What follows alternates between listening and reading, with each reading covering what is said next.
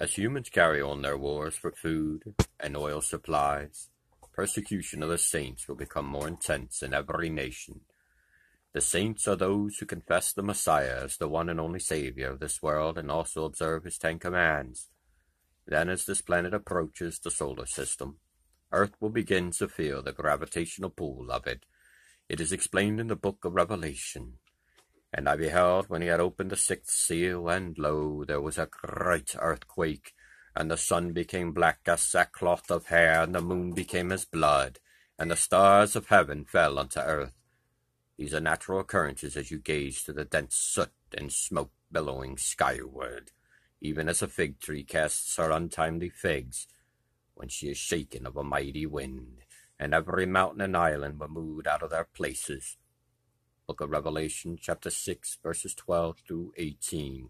This gravitational pull will set the earthquake band known as the Ring of Fire in motion. Islands will be moved, some sink, others formed. Mountains collapse or move greatly, while others will break in two.